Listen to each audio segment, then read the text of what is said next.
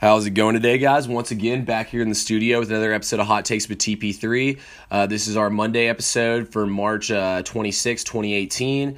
We're switching things up from now on. We're only on Anchor and Apple Music now, Apple Podcasts. No more on SoundCloud. We've switched things over a little bit. We're innovating, we're moving up, so big steps in the right direction. But got to start today's show off with giving a huge shout out to my Florida State Seminoles. Nobody thought we could be there. Nobody thought we could make that run.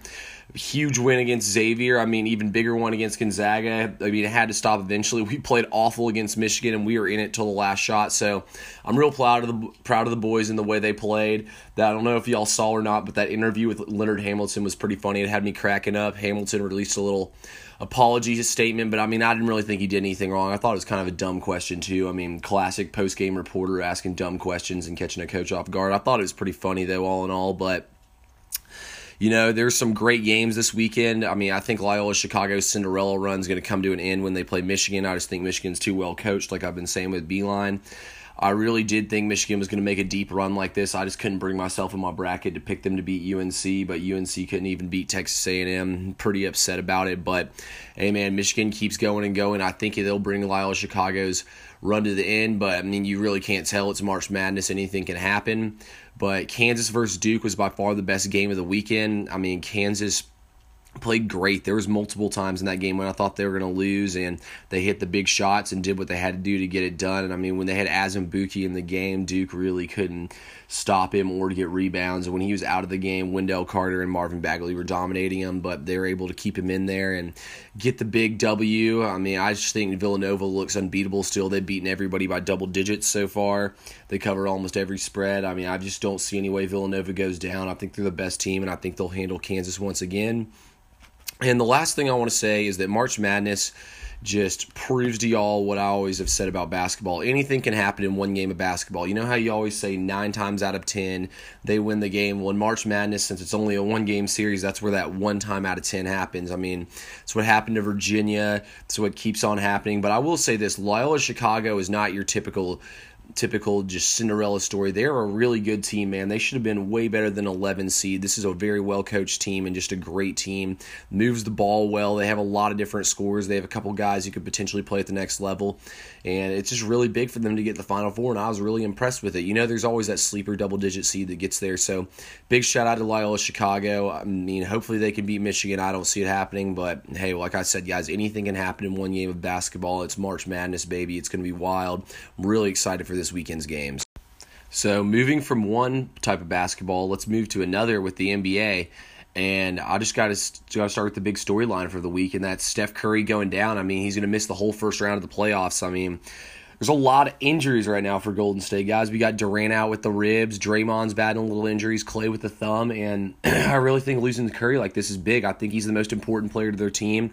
Curry, nobody shoots the three ball like him ever. He's the best three-point shooter ever. He helps you spread the floor and gives you so much space. Don't get me wrong. I think Durant's the second best player on this planet, only to LeBron. But I just think Curry's more important to the team's success with the way he helps space the floor. And I really do think without him it can be tough. I think the Timberwolves will put a good fight up in the first round, or whoever they play in the first round now. I think Golden State will lose in the first round. Not a chance. But the other big thing that it shows me is Durant's injuries in his ribs. When your ribs are hurt, you can't really condition as well. So Durant's going to be a little out of shape and have to play himself in shape, and it could lead to Golden State having to play a lot more games at the beginning of playoffs, which is something that they don't want to do, but it's something that you love to see if you're a team like Houston. If you're a team like Houston, this is big to you because first off, you're going to have a team who's kind of be out of sync a little bit.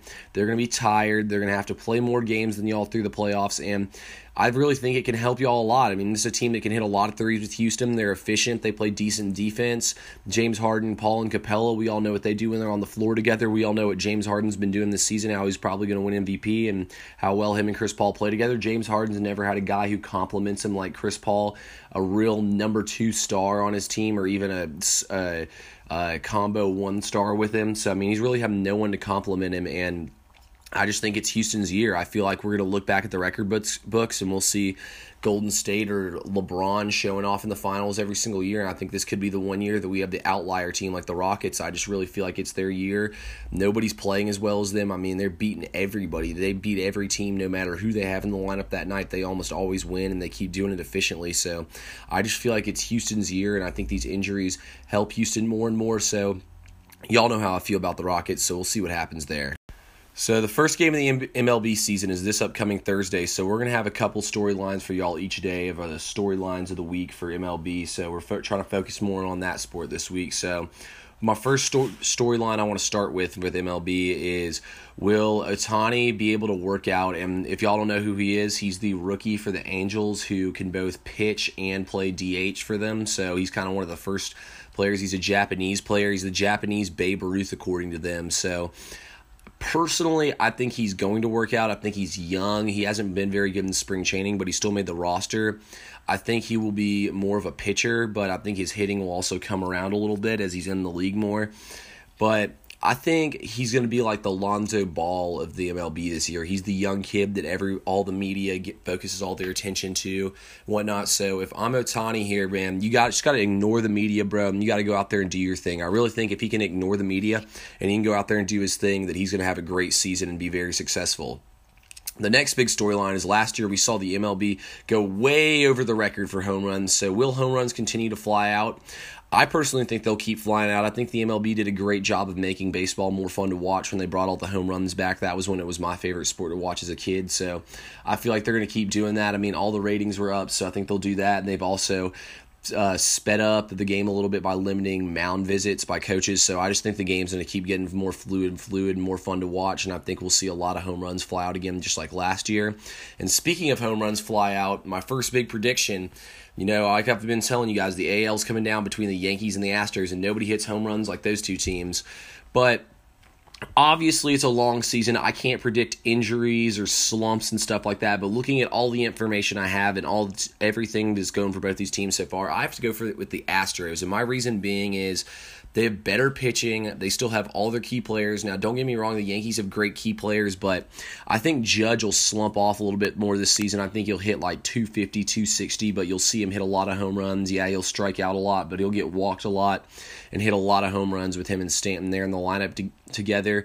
I think a guy like the catcher Gary Sanchez will have a huge season there sitting between those guys in the order, and same thing with Gregorius. I think they'll have great spots in the order, and they'll get a lot of good pitches to hit, but I just really think the Astros, I mean, they have a much better rotation than the Yankees do with McCullers, Verlander, Keuchel, Garrett Cole, their big offseason acquisition. So I really do think the Astros have the better team here, and as long as they stay healthy, I just don't think the Yankees will have enough to beat them, but I think it'll be a fun and good playoff series to watch, so I really hope that happens there.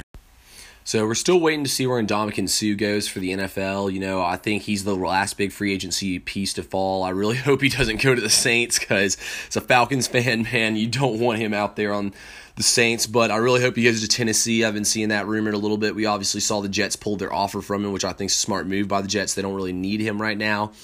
But we're really waiting to see where he goes, what he does. He's the last big piece to fall. I also think that DeMarco Murray, great running back out there on the free agency market. I really think somebody should give him a look. I'm kind of surprised he's still out there. I really want to see where he goes and where he falls. He could help a team a lot who needs another running back. But one storyline I've been seeing a lot from the NFL that I kind of want to look at that really intrigues me is, should the Steelers use the 28th overall pick to draft Lamar Jackson? And I say yes. And my reason being is, one, Lamar will get a year to sit, which I think he really needs, and learn an NFL offense, learn the system, learn how to read a defense a little bit better, look and see how his running style can translate, learn more about that. I really think he should work with Michael Vick a little bit and talk with him too, because he's really the only running quarterback who's able to stay healthy, but I personally think he'd be a great fit.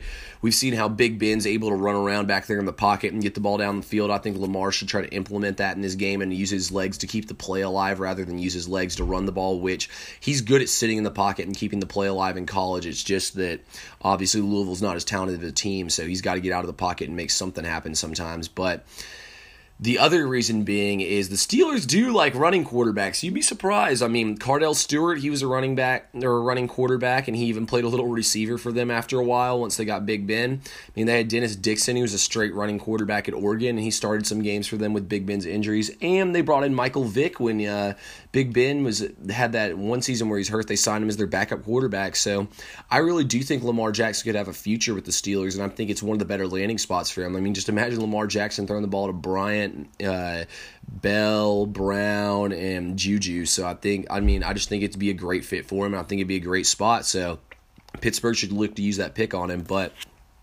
that concludes today's show. I'll have some guests for y'all later on in the week. We'll have some other stuff, but go subscribe us on iTunes at Hot Takes with TP3. I just got the logo, so I'm about to put the logo on everything today, but keep looking out, guys. We're going to keep doing big things all week, and I'll be reporting for y'all every single day this week, so enjoy it.